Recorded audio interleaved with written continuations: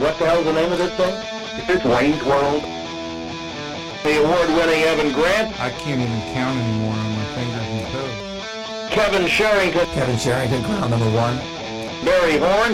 He tried to get me in mid-chew. Hello, everybody. Welcome into another podcast of Ballsy. This is You like saying that, don't you? Yeah, I do like saying it. Yeah, and this is our college podcast. College football. This is the day after the championship game, a great championship game between Alabama and Clemson. Maybe the Longhorn Network will now stop showing the last grade cut. The 10-year-old one? Yeah, that was good. You know, we actually ran my column from that the other days. We ran it a couple of days in a row, as a matter of fact. People actually read that again 10 years later. Can you believe that? Well, people obviously still watch the USC. We just had Richard Young Justice game. in. You know, I think he watches that like every 30 minutes. You know, he's a big Texas UT guy. Yeah, he is.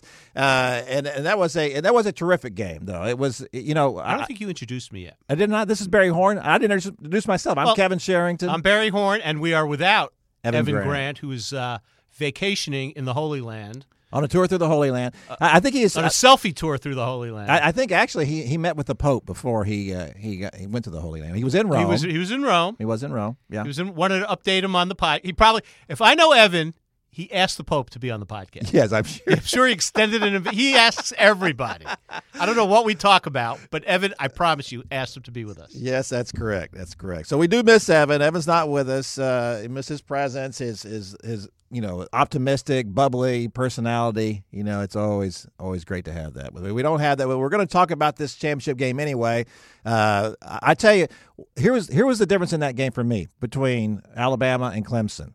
That if Clemson had somebody who could have covered O.J. Howard, their tight end, I think Clemson would have had a chance. He caught 5 passes for 208 yards, I think it was. That's 40 yards a catch for a tight end. And what did his coach say after the game? What did Saban say after the game? I don't think we used him enough this season. He could say that about 30 guys on his team. But here's probably why that worked so well, because they didn't use him that much, Correct. So Clemson didn't key on him. That's why you need to have something like that to spring on somebody. I don't think he's not a particularly athletic guy. I mean, he had some nice straight-ahead speed, but the plays, the balls he caught, he couldn't have been more wide open. Which tells you a lot about the Alabama roster and the talent on that roster. Oh, it's unbelievable. That it's crazy, and it's never ending. I'm sure when the recruiting class of 2016, which would be the class of 2020, probably now, when it comes out, who's going to be on top of it? Who's going to be the number 1 and the number 2 team in the country?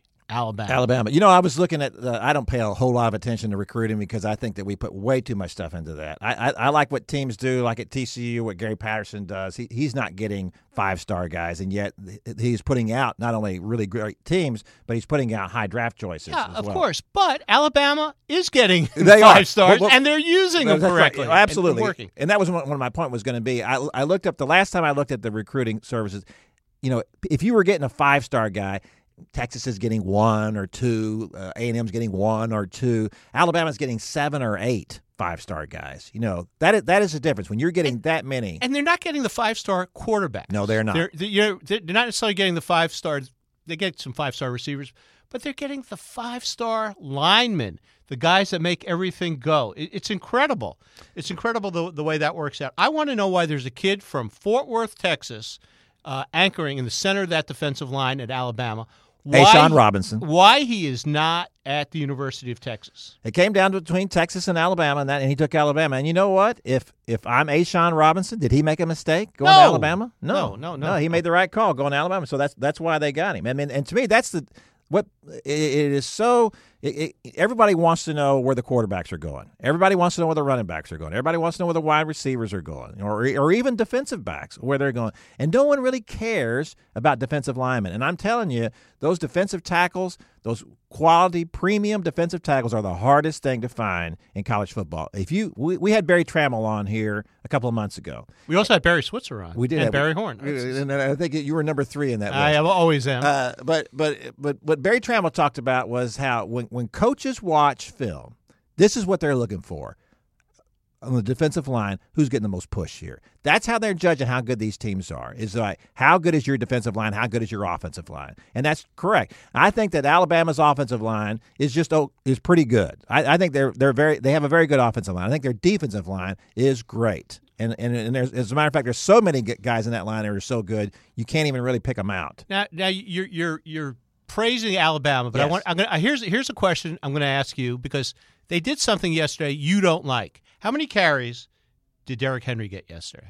I don't know. How many did he get? 35. He had a lot of carries. That's too many. You don't like that, right? No, I don't like it. I don't like any kid getting the ball that much. I think if you once you get to 30, if that's okay, it's a championship game, so we gave you the ball 30 times, But you should be averaging between 20 and 25.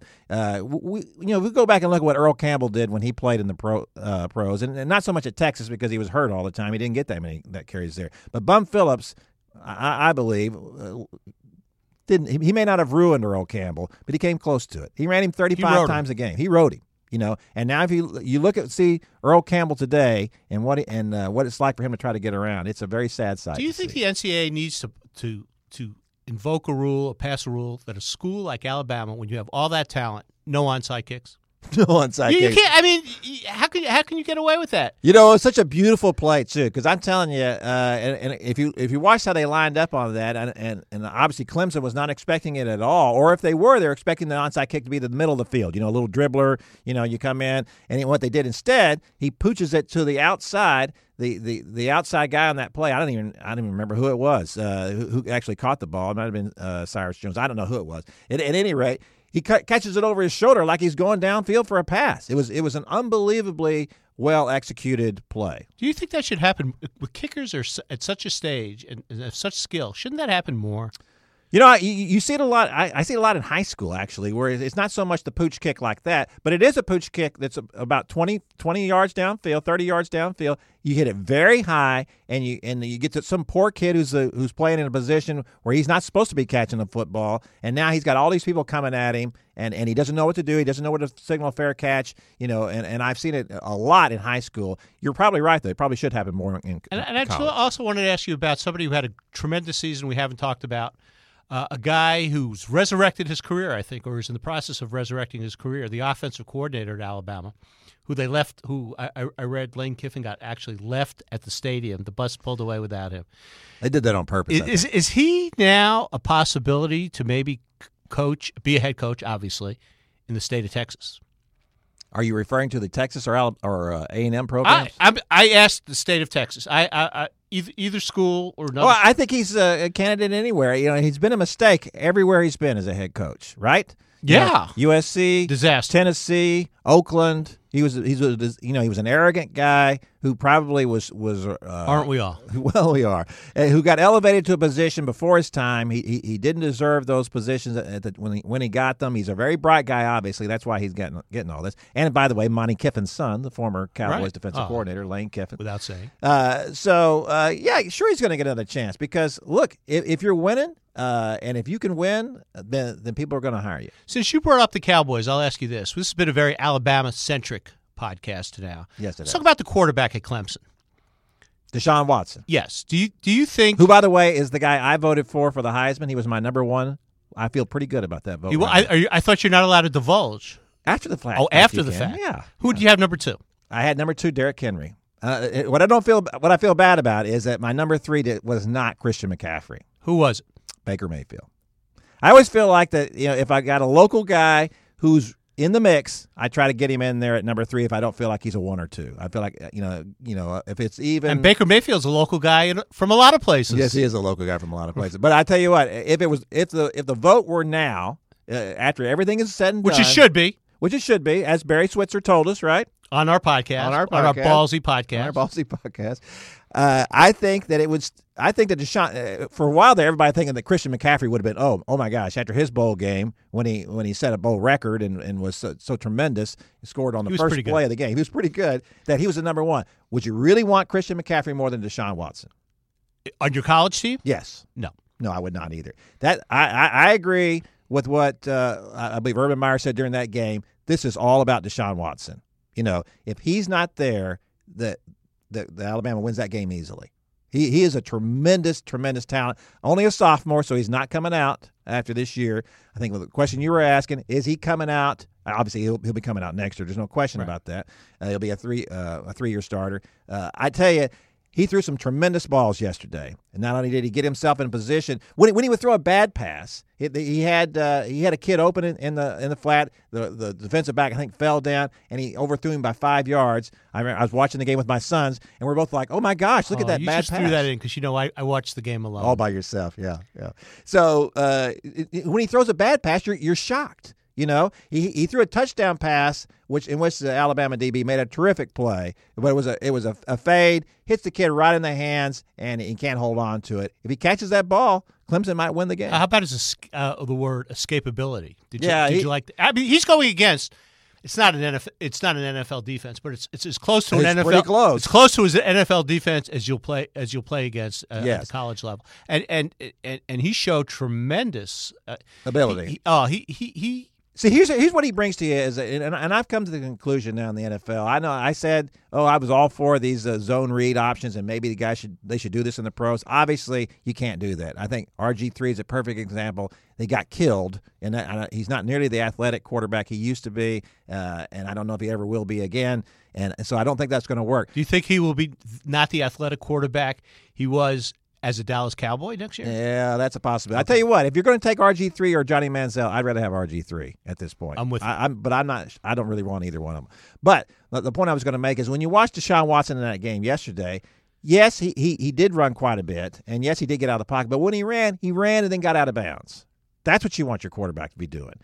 Run to that first down marker and get out of bounds. You don't want that 320-pound defensive tackle. I do not want him taking people on. Baking a pancake. Johnny used to do that. Johnny Manziel in college, he would take people on. It was just crazy. And he's a much smaller guy than Deshaun Watson is. So you need to be smart. I think this kid is really smart. He reminds me a little bit of Marcus Mariota, but I think he might be better. And Mariota had a great rookie season for the Tennessee Titans. So I think this kid's really going to be special. It's really unfortunate for the Cowboys that when this draft's coming up, I do think Jared Goff is a very nice quarterback prospect, and if he's there, I think the Cowboys will take him.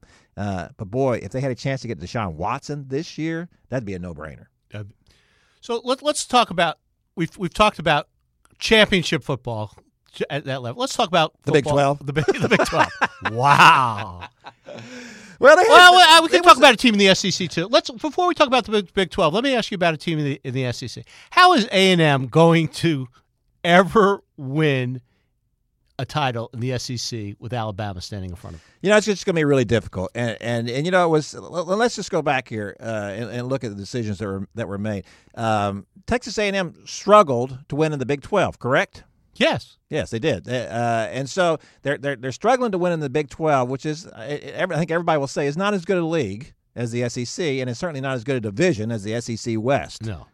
So if you were struggling there, I think what everyone thought was that by going, a lot of A&M fans, and I wrote that, a lot of people wrote that, and then they go in their first year, and they got Johnny Manziel as their quarterback, and he has a great year, and they beat Alabama in Tuscaloosa. I was at that game, an unbelievable win, an unbelievable game. It was all great. You're kind of name-dropping. I am kind of name-dropping a little bit. I just want to make sure that people understand that I'm not just sitting back taking pot shots at A&M. No, you're there. When I say I'm there. So it did work out great those first 2 years, especially the first year. The second year, not so much, but the first year really did work out well. But that was with a guy who was a Heisman Trophy winner and one of the all-time great college football players, in my estimation. I don't know that I never saw a guy in the open field who ran like Johnny Manziel. He was an unbelievable player and so much fun to watch. So that's what you do with that guy. And they had some pretty good defensive players, too. Oh, yes, they did. So that first year, especially. Since then, they have not had Johnny Manziel, one of the greatest players in college football history. And we see what's happening. They've become a 500 team in the SEC West. They're not having bad years. They're just not having great years. But they're not having the years they hope to have, especially post-Johnny Manziel. No question especially about that. With the recruiting classes they were able to bring in. And that's why you hear so much grumbling. I've heard grumbling all year long from A&M boosters, people mid-level, high-level, low-level, a lot of grumbling about this because now you're having to look back and have everybody say, see, we told you so. We told you this was what it was going to be like. They got this brand-new stadium, a beautiful $450 million stadium, and you're going out there and you're winning 8 games. They're at a point now that Texas was at with Mac Brown, in that 8-win seasons are not good enough. 9-win seasons aren't good enough. The other point here is, of course, because Texas is down. This is the perfect opportunity, absolutely, for them to capture the imagination of every young, great high school player in the state. Look at us, look at Texas, and they haven't taken advantage of that either. And who has? Oklahoma, Baylor, TCU. That's right. See, that's what's happened here, and it's been my contention. Oklahoma State is that this state, as great as it is with high school football talent, right, only has so many blue chip players to go around, right? Right. And so now you got guys considering going to Baylor. Now you got guys considering going to TCU. You always had Texas and Oklahoma, and now it's those two. And now you've got Alabama coming in. You have.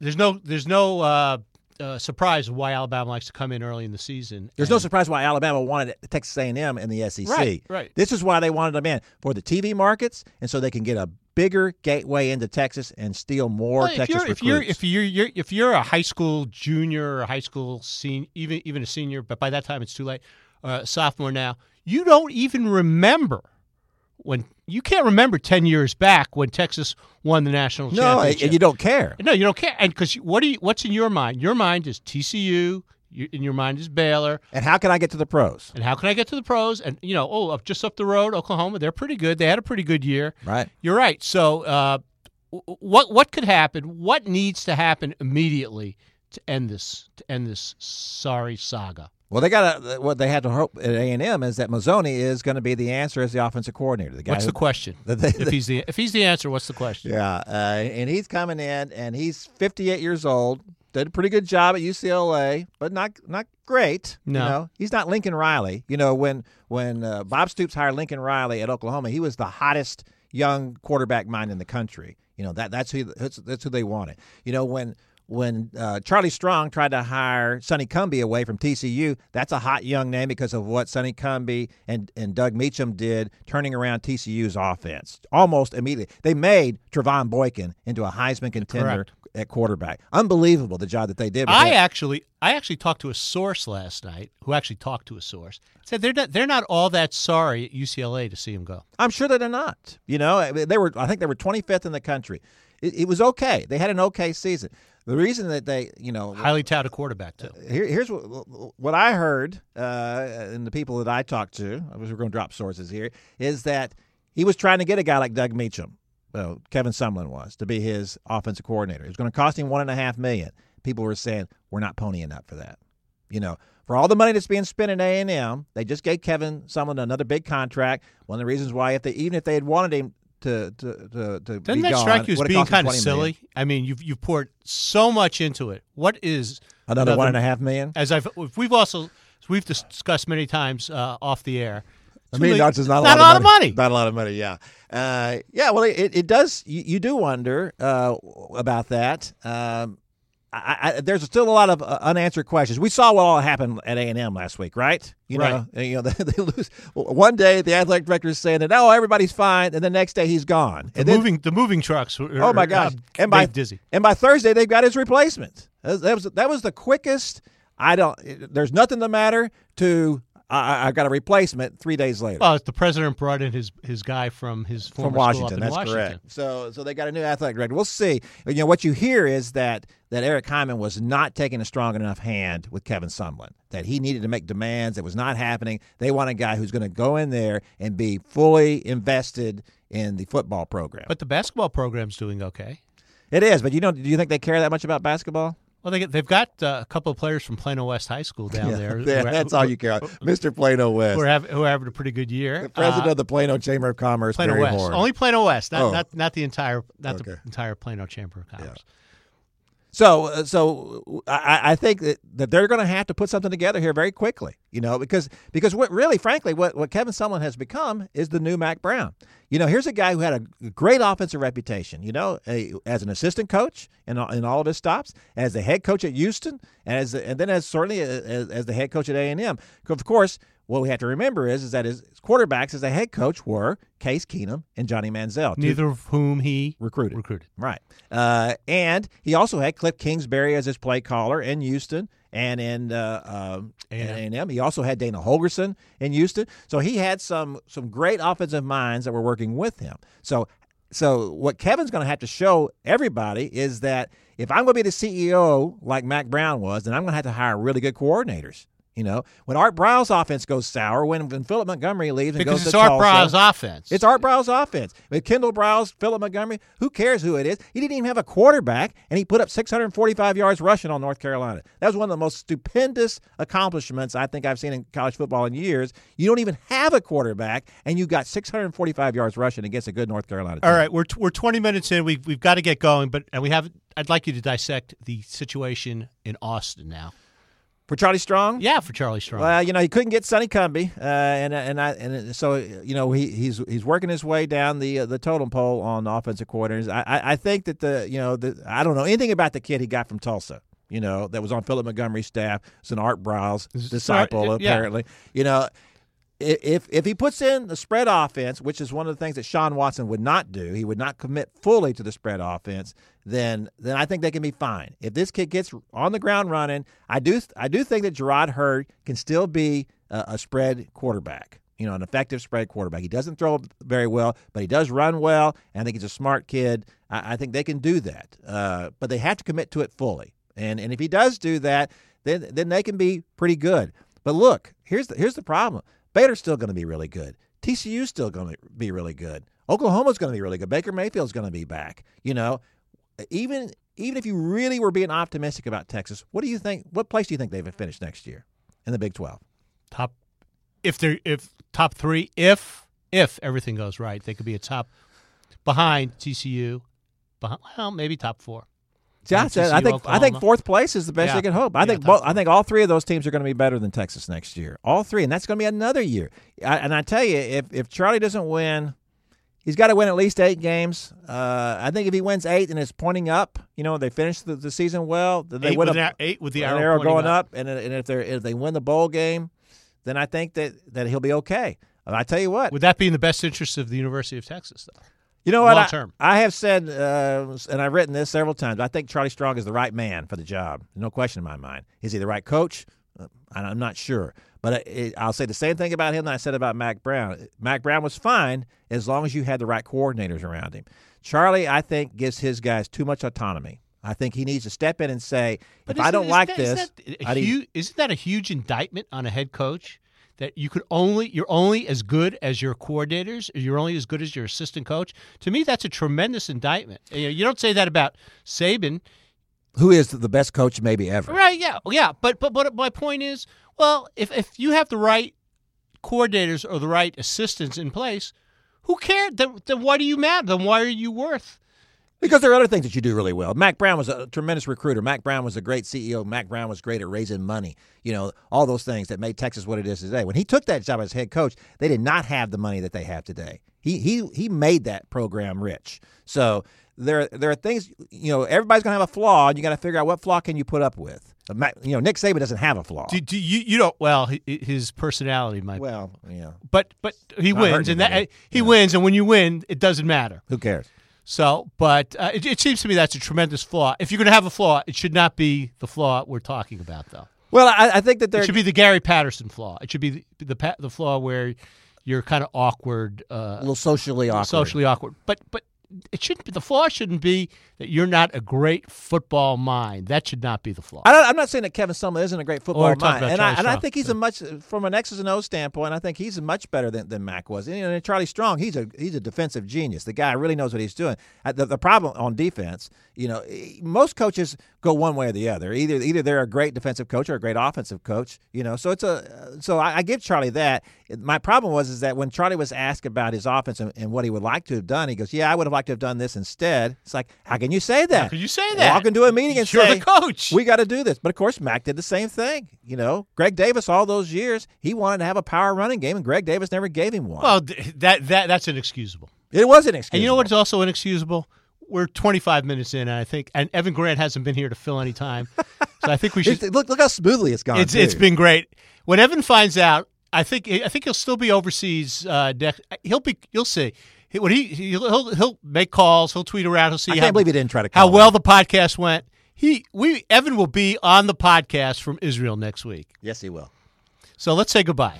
Goodbye, everyone, and we hope you listen to other Ballsy podcasts, including our Major League Ranger baseball one with Richard Justice this week. And don't miss the Cowboy podcast this week. We've spared no expense. Not only will we have David Moore with us, who's usually on the phone from Valley Ranch, David Moore in studio. High quality stuff. Goodbye, everybody.